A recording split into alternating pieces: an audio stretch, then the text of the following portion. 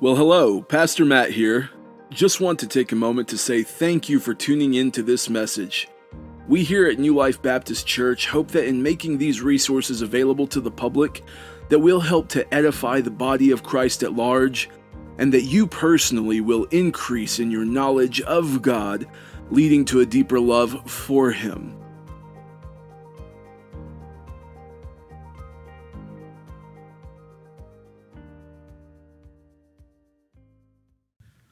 Good morning.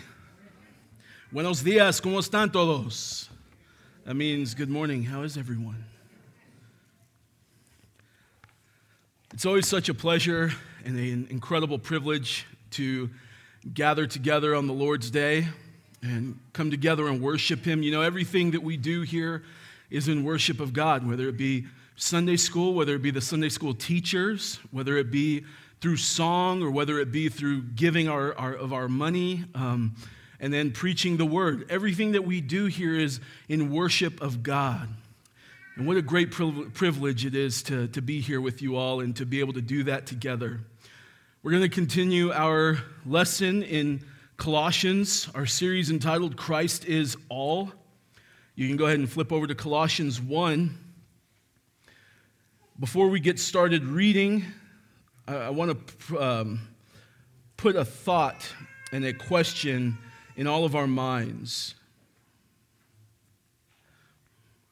Your prayer life, your personal prayer life, is it occupied by requests for more things? Is it occupied by requests for more blessing? Is it occupied by requests for more possessions, more money, a bigger house, a nicer car, a different career, a promotion, more friends, a wife, a husband? What occupies your prayer life?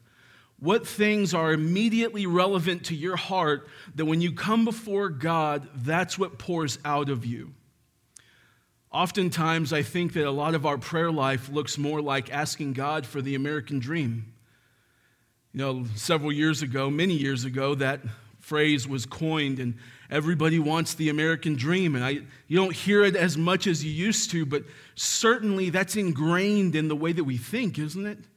That we want the American dream. We want the house. We want the family. We want the cars. We want to be debt-free. We want to be able to vacation to Disney World in the summer. And all of those things are okay. They're not evil in and of themselves. But are they worthy of your life? Are they worthy of you spending your whole life to achieve the American dream? Or is there something much more for you? As we begin to read through our passages this morning, we're going to read Colossians 1, 9 through 14. And I want you to have that in your mind because I think we're going to see this morning what was immediately relevant and pressing on the heart of Paul, who was under the direction of the Holy Spirit to pray for the church at Colossae. So if you would, stand with us as we read the Word of God. It's Colossians 1, 9 through 14. And so, from the day we heard, we have not ceased to pray for you, asking that you may be filled with the knowledge of His will in all spiritual wisdom and understanding, so as to walk in a manner worthy of the Lord, fully pleasing to Him, bearing fruit in every good work, and increasing in the knowledge of God, being strengthened with all power according to His glorious might, for all endurance and patience with joy, giving thanks to the Father who has qualified you to share in the inheritance of the saints in light.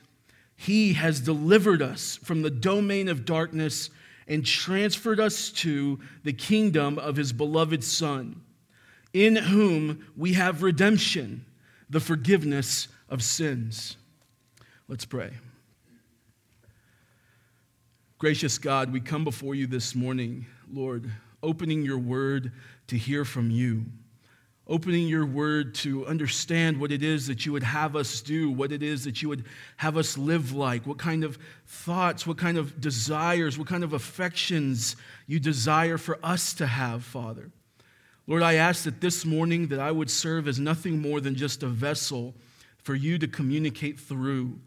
I pray that through your word, God, that you would sanctify us, in truth, for your word is truth.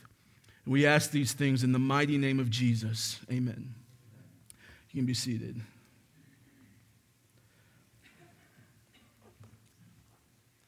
So as we start off looking at this passage, Paul is reiterating what he stated in verses 3 through 8. You'll remember from last week that Paul was saying that he's always giving thanks to God for the Colossians. For what?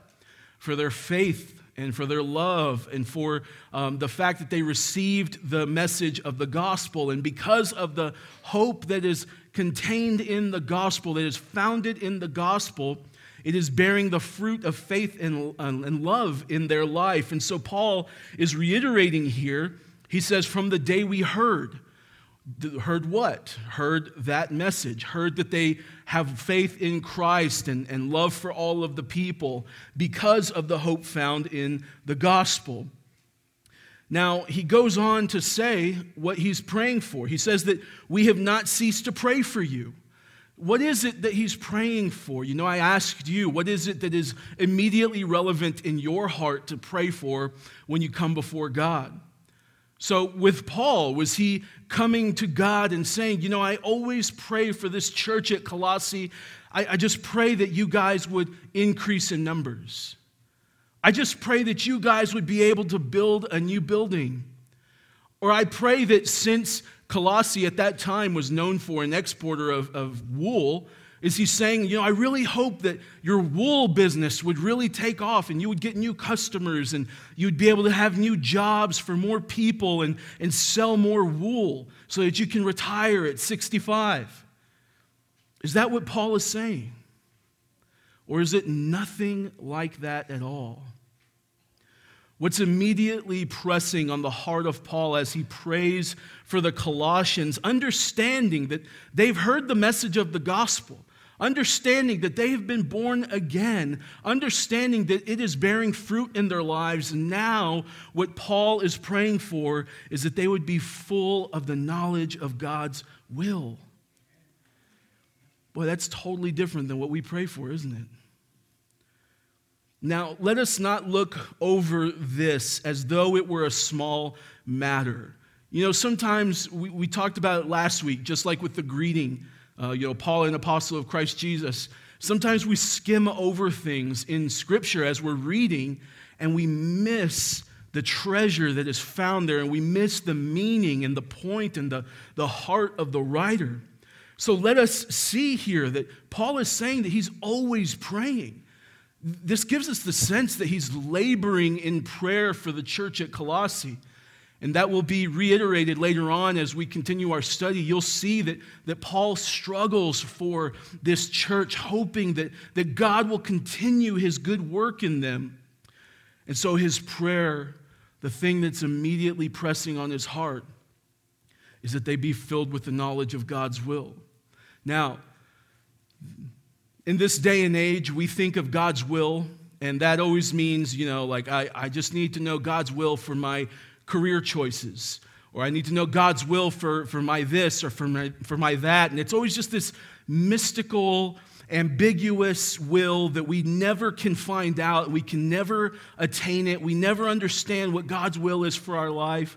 And then we have a lot of popular teaching today saying, you just need to find God's destiny. You just need to walk in God's purpose for your life. And there we are, it's sitting in the crowd saying, well, what is it? How do I find it? What is God's purpose for me? What is God's destiny for me? Or in this situation, what is God's will for my life? And where would I attain such knowledge? Well, first of all, as we see, he says that it comes from spiritual wisdom and understanding. Now, that word for spiritual means from the Holy Spirit. That the Holy Spirit fills us gives us the ability to be wise about things and to understand what it is that God's will for our lives is. Paul will explain this to us in a little different way, and if you want to flip over to 1 Thessalonians 4, it's the very next book, Colossians and then 1 Thessalonians. It's 1 Thessalonians 4, 1 through 3. Paul is writing a similar thing to the church at Thessalonica. He says in verse 1, "Finally, then, brothers, we ask and urge you in the Lord Jesus that as you received from us how you ought to walk and to please God, just as you are doing, that you do so more and more." Verse 2, "For you know what instructions we gave you through the Lord Jesus. For this is the will of God, your sanctification." Well, that's not really mysterious, is it? That's not really hard to figure out then, is it? It's stated clearly for us here. God's will for our life is sanctification. And then for the next several verses, Paul will go on to explain how to be sanctified and what sanctification is. But for our purposes, let's suffice it to say that sanctification is growing in holiness. God's will for all of our lives is that we grow in holiness, that we grow in Christ's likeness. Now, Paul is telling the church of Thessalonica, listen, you already know this. You already heard this message. You've already received this message. Just the same way that he told the church at Colossae in verses 3 through 8. He's saying you already received this message. You've already heard this message. You already know what I'm talking about. Now keep doing it. Grow in it. Walk in these things. Why? Because God's will for your life is that you be sanctified. Romans 12:2, you know this verse. "Do not be conformed to this world, but be transformed by the renewal of your mind, that by testing you may discern what is the will of God, what is good and acceptable and perfect." So here Paul shows us that the way that we will be able to discern God's will for our lives, which is our sanctification, but what it looks like in real life, what it looks like on a day-to-day basis, a case-by-case basis, a real-time, real-life decision-making basis, is that we be transformed by the renewal of our mind. How can I grow in sanctification if I don't understand it, if I don't know what it is that God expects of me, if I don't understand how to think biblically? That's what he's saying, is we need to think with the renewed mind. And herein we find a mark of Christian maturity, thinking biblically, being able to discern between different situations in your life to find what decisions, what actions, what behaviors, what patterns, what habits and hobbies would be pleasing and good and acceptable and perfect to God. It's thinking with the renewed mind. Now let us understand that it takes time to grow in this. We live in the flesh. We have this body. We have this old way of being and thinking that honestly needs to die. It needs to be put to death daily. And that's why in some translations you'll find in Romans 12:2 that he says, daily be transformed, daily renew your mind. Because your flesh, your sinful nature, never sleeps. It never gives up. It is always, constantly working against you because it's passing away, because it's perishing physically. But as we see here, God's will for our life is that we grow in sanctification, which looks like us growing in our renewal of the mind, being transformed by the renewal of our mind. But what's the point of all of this? Why should you want to desire these things? Why should you desire to grow in sanctification and grow in this transformation of the mind? Why should you personally want this? Well, verse 10 answers it for us. Look with me. In verse 10, he says, so as to walk in a manner worthy of the Lord, fully pleasing to him. The point of this, the point of living this way, the point of doing these things, is that we would walk in a manner worthy of God, that we would live a life that is pleasing to God. Now, this is not to suggest that we have to earn his good graces. We could never earn God's love for us. We could never earn God's grace, but we do have to be transformed by the renewal of the mind. Back in 3-8, he says that you are already bearing fruit of the hope of the gospel. So for those of us here who have been transformed by the hope of the gospel, the message for us here is now live like it. Now live like your people of God. Now live like a Christian. But how can you do that if you don't know what that means? And that's why Paul's prayer for them is that they be filled with that knowledge, that they be filled with the understanding of what it looks like and what it means to be a Christian and a child of God. Let us conduct ourselves in a manner that glorifies God. I was thinking about this and how to explain this in a different way of being worthy and being pleasing to God. And, Gabby and I often think about and talk about having children of our own and what a blessing that would be. And I think about that little boy, because we're going to have a boy. I think about that little boy or girl. And I wonder, what is that child going to be like? I know that we have several people in here who grew up in a household where your father was a pastor, so this is not a personal attack against you, but I grew up around some PKs, some preachers' kids, and they were awful. They had terrible reputations. They were very, very bad kids.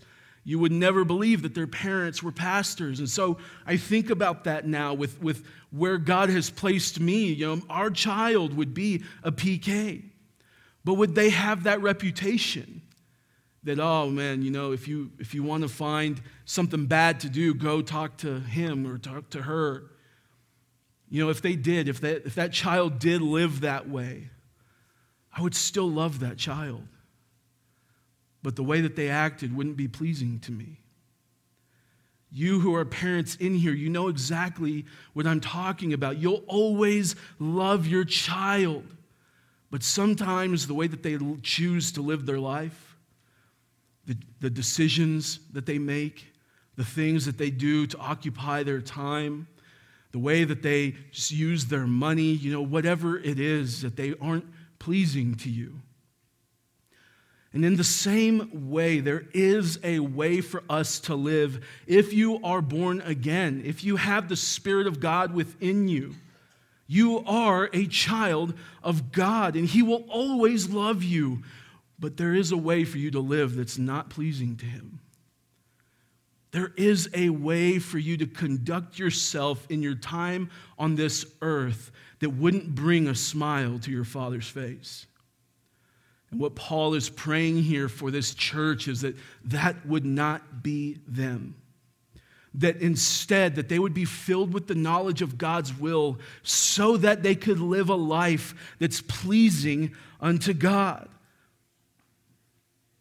So how does one live this way? How can we live in a way that's worthy of the Lord and pleasing to Him? Well, we see from this text that there are 4 marks of a life that is pleasing to God. We see it right here after the colon. It says, bearing fruit in every good work. That's our first mark of a life that's pleasing to God, is a life that bears fruit. Listen, your good works do not save you. You have and you do good works because you're saved. I'll say that again. Your good works do not save you.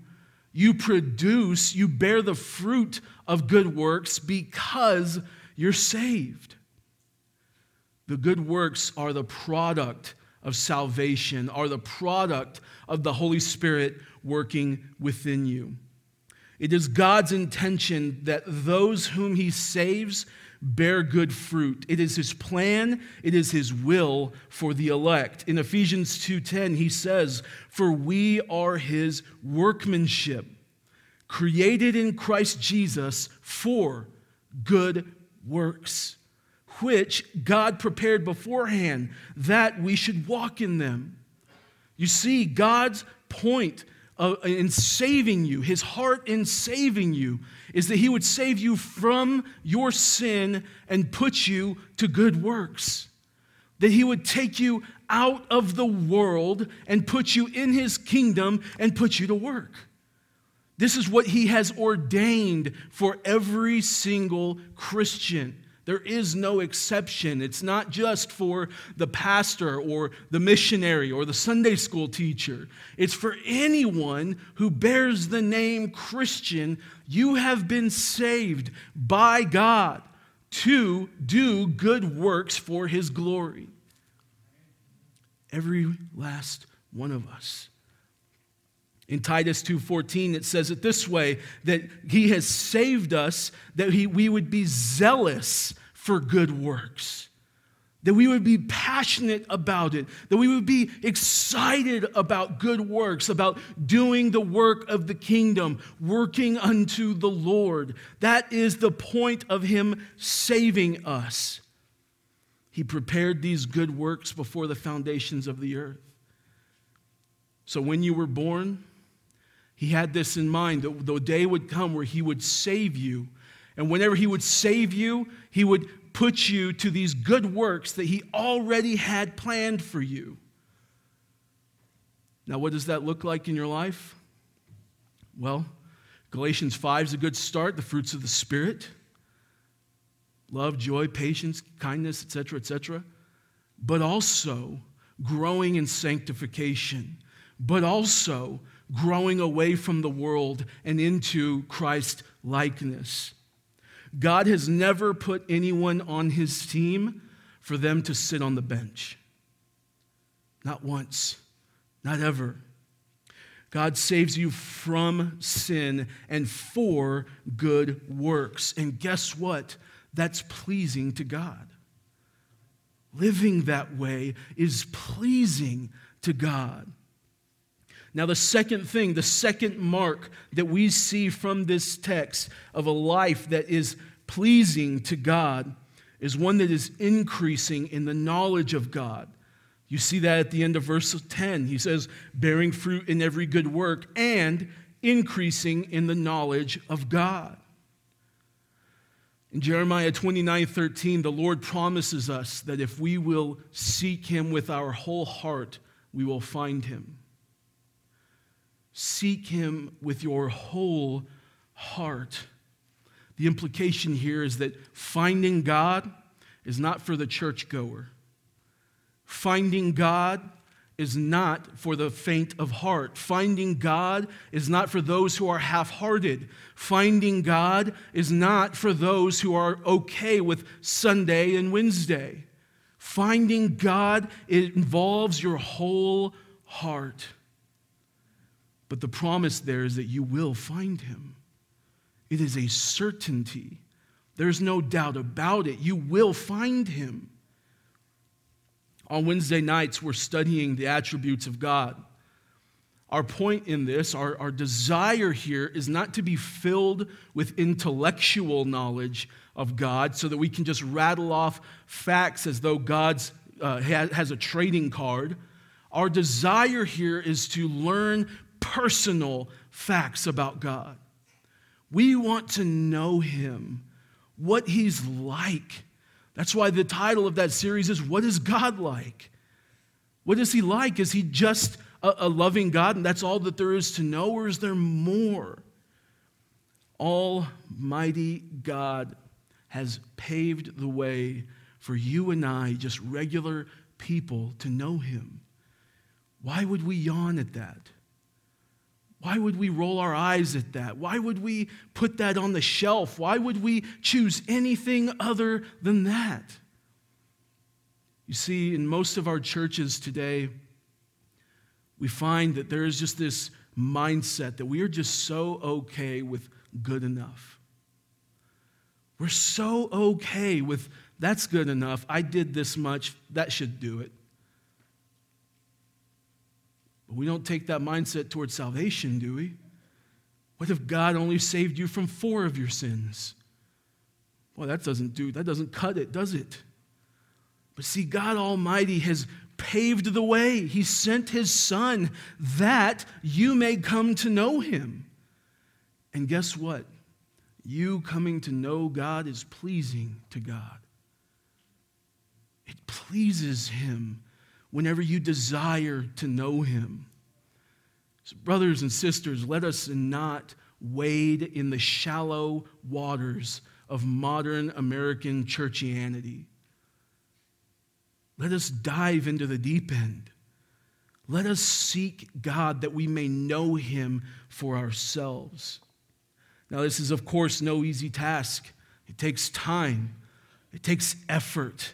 It takes a real desire from you to not settle for good enough, but to chase after God with your whole heart.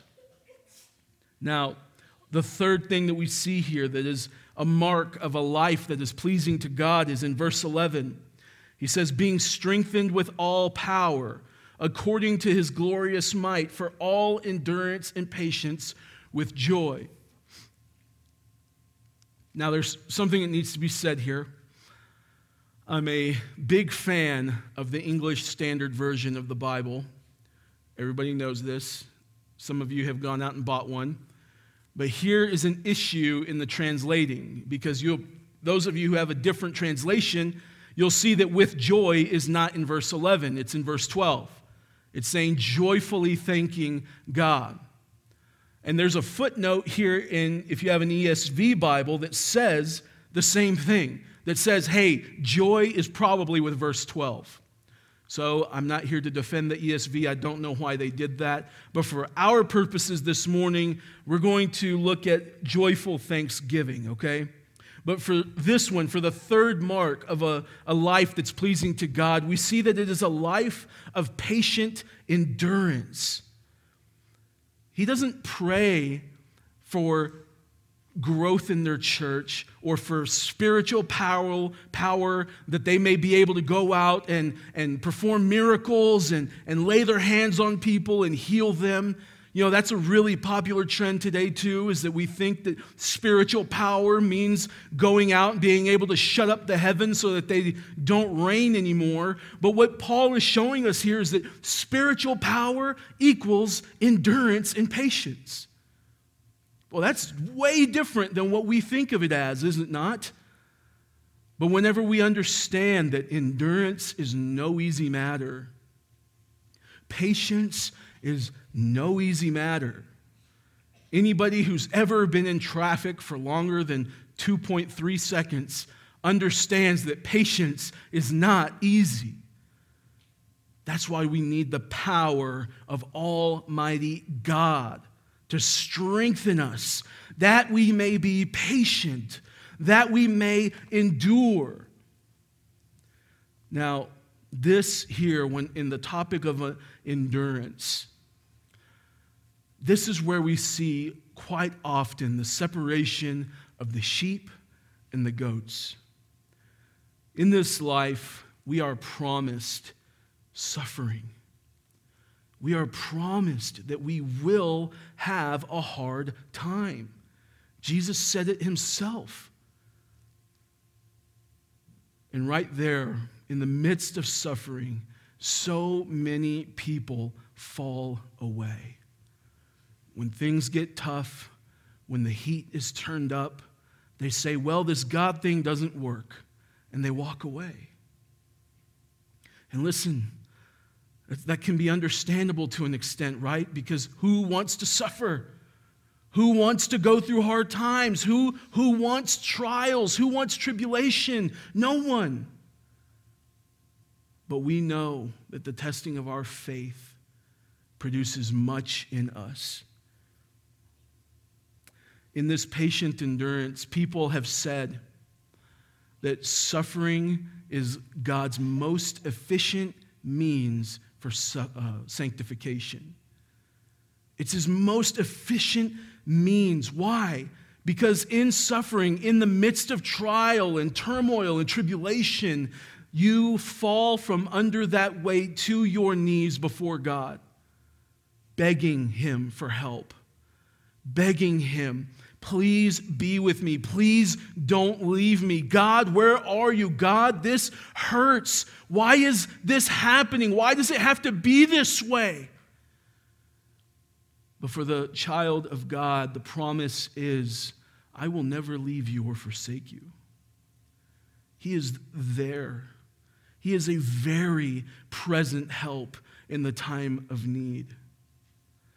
And the prayer for Paul to the church at Colossae was that they would have the power to endure. Whatever suffering it is, whatever it is, whether it be persecution, whether it be losing a family member, whether it be a diagnosis that you would rather not hear at the hospital, whatever it is, that you would be strengthened with power to endure, knowing that great is your reward if you fail not. And that ought to be our prayer, that we would endure. You see, Paul's prayer was not that suffering would end, but that they could endure through it. That they could be patient and hold on through it all.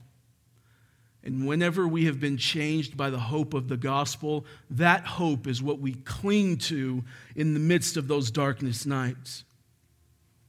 Now, this is not to imply that this is easy and that you're just going to laugh your way through hard times. Of course not. The word endurance in the Greek implies this pressure and this stress. It's this exertion, that it's exhausting, that it takes every bit of your effort. And that's why the prayer is that the strength wouldn't come from within you, but the strength would come from on high. That God himself would fill you with the power that it takes to endure whatever comes your way.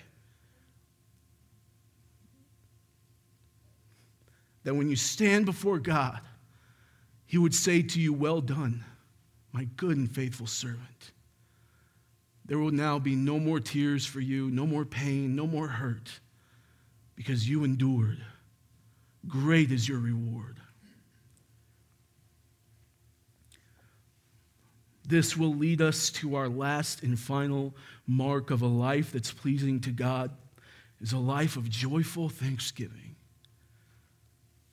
We see that here in verse 11, leading into verse 12, giving thanks to the Father with joy, joyfully being thankful to him. This calls to mind James 1:2-4. Count it all joy, my brothers, when you meet trials of various kinds, for you know that the testing of your faith produces steadfastness.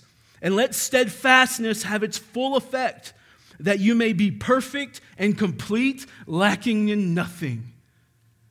Count it all joy, brothers and sisters. A life that is pleasing to God is marked by joyful thanksgiving, regardless of what's going on in your life. Thank you, Jesus. Why? Because of the next statement. For he has qualified you to take part, to share in the inheritance of the saints in light. Church, whenever we grasp that the most important thing that God could possibly do for you has already been done, it will come naturally to be joyfully thankful in all situations.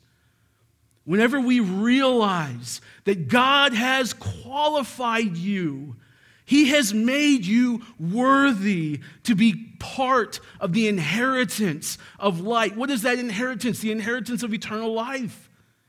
That if you are his child, you've been qualified. Congratulations. Now you just endure till the end, until you cross over into eternity. Whenever we grasp that, joyful thanksgiving springs forth as though from a fountain. Because we will understand that this life is not about this life. This life is to honor God, to glorify God, to give him glory in all things at all times. And when we grasp that, joyful thanksgiving springs forth from us. That he would consider you. I know me. I know my past. I know what I'm like. And that he would qualify me to be part of this inheritance? Are you kidding me? Yes, of course we'll be joyful. Yes, of course we'll be thankful. What more is there to want? God has already qualified me. Let us live this way, brothers and sisters. And let us understand in verse 13 and 14, that he has delivered us from the domain of darkness and transferred us to the kingdom of his beloved Son, in whom we have redemption, the forgiveness of sins. Notice the language. Notice in 13, he has delivered us. For those of you who are in Christ, those of you who have been born again, he has delivered you. It's done. It is finalized. It is not in motion. It is not in process. It has been completed. When Jesus Christ said on the cross, "It is finished," he meant it is finished. Your inheritance is secure. It's done. It's spoken for. He's delivered you from the domain of darkness. Think about the old life. Think about where you used to be. And he took you out of that. This word delivered means that he took you, he saved you from that and placed you in the kingdom of his Son. He took you, he snatched you up and said, "You're done here. We're going over here now." You were never worthy of being a part of the kingdom of light. You were never worthy of being part of the kingdom of his Son. But he picked you up. He qualified you. He applied the righteousness of Jesus Christ to your bank account, wiping away your sins, and said, "You're mine now." And guess what? It's done. It's already done. But let us also see that there's a tension here. There's a tension between what's already happened and what's not yet happened. You're already redeemed. You're already forgiven. Now you need to walk in sanctification. You've already been applied the righteousness of Christ. Now you need to grow in your Christ likeness. You need to walk in a manner that is worthy of the Lord, that is pleasing to him.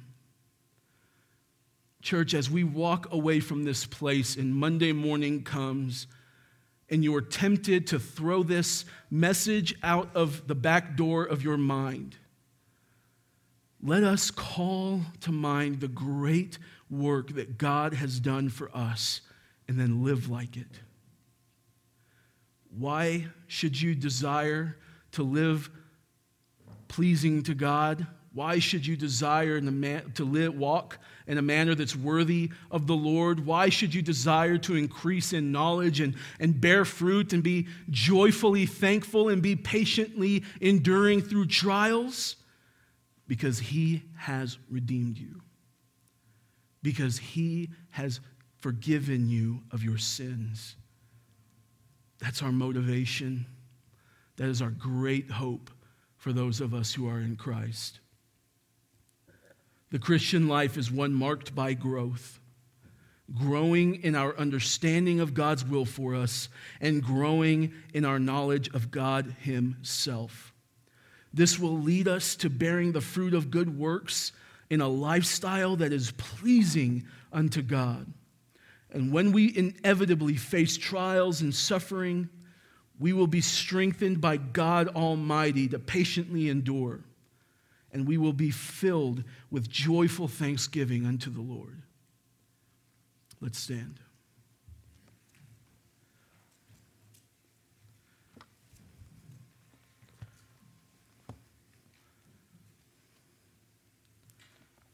And we will pray and we'll be dismissed this morning. Oh, gracious God, we can't begin to be thankful enough for the good work that you have done. We cannot begin to be thankful enough for redeeming us, for transferring us from the domain of darkness to the kingdom of light. We cannot begin to even understand the far-reaching impact of the work that you completed on the cross, God, but we want to grow in our ability to be joyfully thankful unto you, God. That it wouldn't just be lip service, that it wouldn't just be words coming from our mouth that we're thankful, but Lord, that our life would scream and shout for us that we're thankful by bearing fruit, by growing in our knowledge of you, God, by being patiently enduring through all manner of suffering and trials unto your glory, unto your honor, Father. I ask that you go with us from this place, Lord, that you keep the word that was given to us from Colossians this morning, Lord, that you would keep that fresh on our minds and on our hearts, that we would apply these things to our lives. We pray these things in the mighty name of Jesus.